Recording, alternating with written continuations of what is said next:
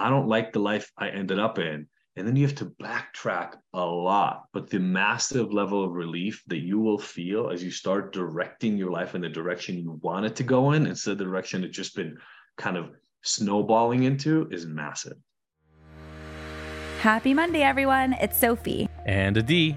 We're always looking for new ways to support you, and we know firsthand how life can get in the way. So we've created 5-minute episodes with motivation from us and our great friends to keep you feeling ignited and inspired no matter what life throws at you. Welcome to the Ignited Motivation Podcast. Mini episodes every Monday.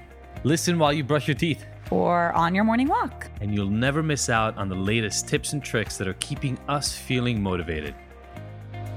You know, the specific ways we show up to every day matter a lot less and are less consistent between people. What matters is where are you trying to go? What is the life you want to create for yourself? And it's a question a lot of us don't ask.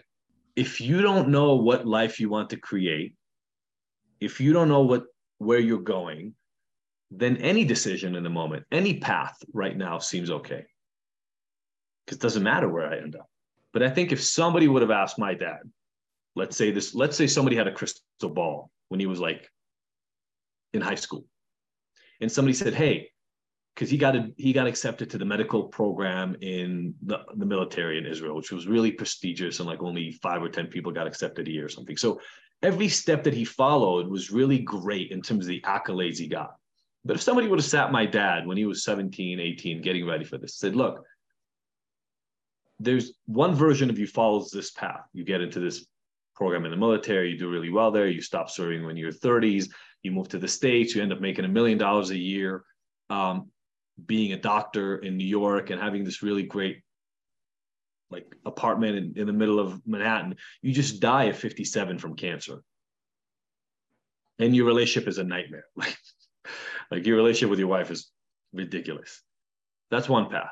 In the other path, you do these other things and you don't make as much money, and maybe you live in a smaller apartment, and maybe you can't live in New York or whatever that is. And I don't even know that has to be true, right? You could still have made money. I don't know. But you have to make some compromises about what you see yourself as being important, which is kind of like being number one. Was when my dad, the important thing was to be amazing, to be great at whatever he did. I don't know what choice my dad would have made, but I think if somebody made it clear that the outcomes are different, because in this other version, he gets to live till his mid 80s and see his grandkids grow up and meet them, right? Like he never saw my sister get married. He didn't meet any of his grandchildren.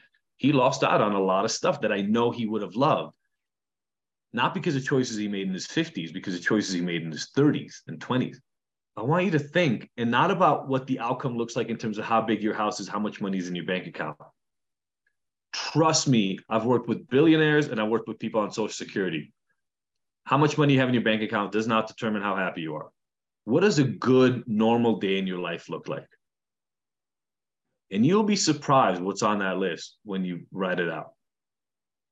And then comes this really beautiful come to Jesus moment. If I'm gonna make mine up. This is not yours. I'm telling you my perfect day, right? As I tell you this, I'm gonna realize some things I need to rejigger in my life too, by the way, literally as I'm telling you this, but it's okay. In my perfect day, I wake up a little earlier than my wife. I go work out. I prep for my day. Then I make breakfast. I probably don't drive the kids anymore to school because that hour and a half of driving drives me crazy. But either my wife comes with me and we have coffee after I drive the kids, or somehow else the kids go to school, like carpool or something like that. And my wife and I sit down, have coffee, catch up, talk about what the rest of the day looks like. Then in my day, I probably have 2 to 4 hours of meetings, and that's it. And the rest of the time is really left up for me to read, to think about what do I want to do at work, to get excited about things that feel good to me. Then the kids come back, I play with them. We either play sports somewhere or we like jump in the pool and do things like that. I make dinner or we go out to dinner.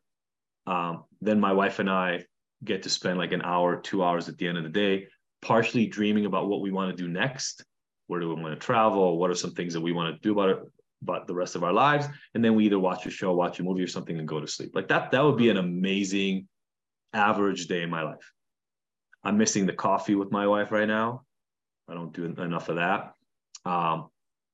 And then, but I actually just put this in a text with my wife just yesterday. We watched too much TV at the end of the night because we just want to tune out, and we've stopped kind of doing the planning. So there's two things that I would just need to adjust for my actual days to look like that. Too many people find themselves in their 40s, in their 50s going, fuck, I don't like this.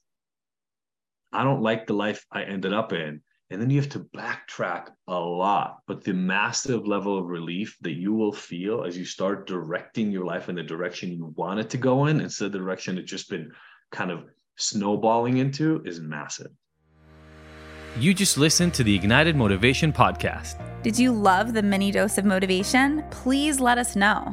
Your feedback and experience is our number one motivator. Leave us a review, subscribe, and share with your favorite people on your favorite apps. And don't forget to catch the next episode every Monday. Because we want to hear from you.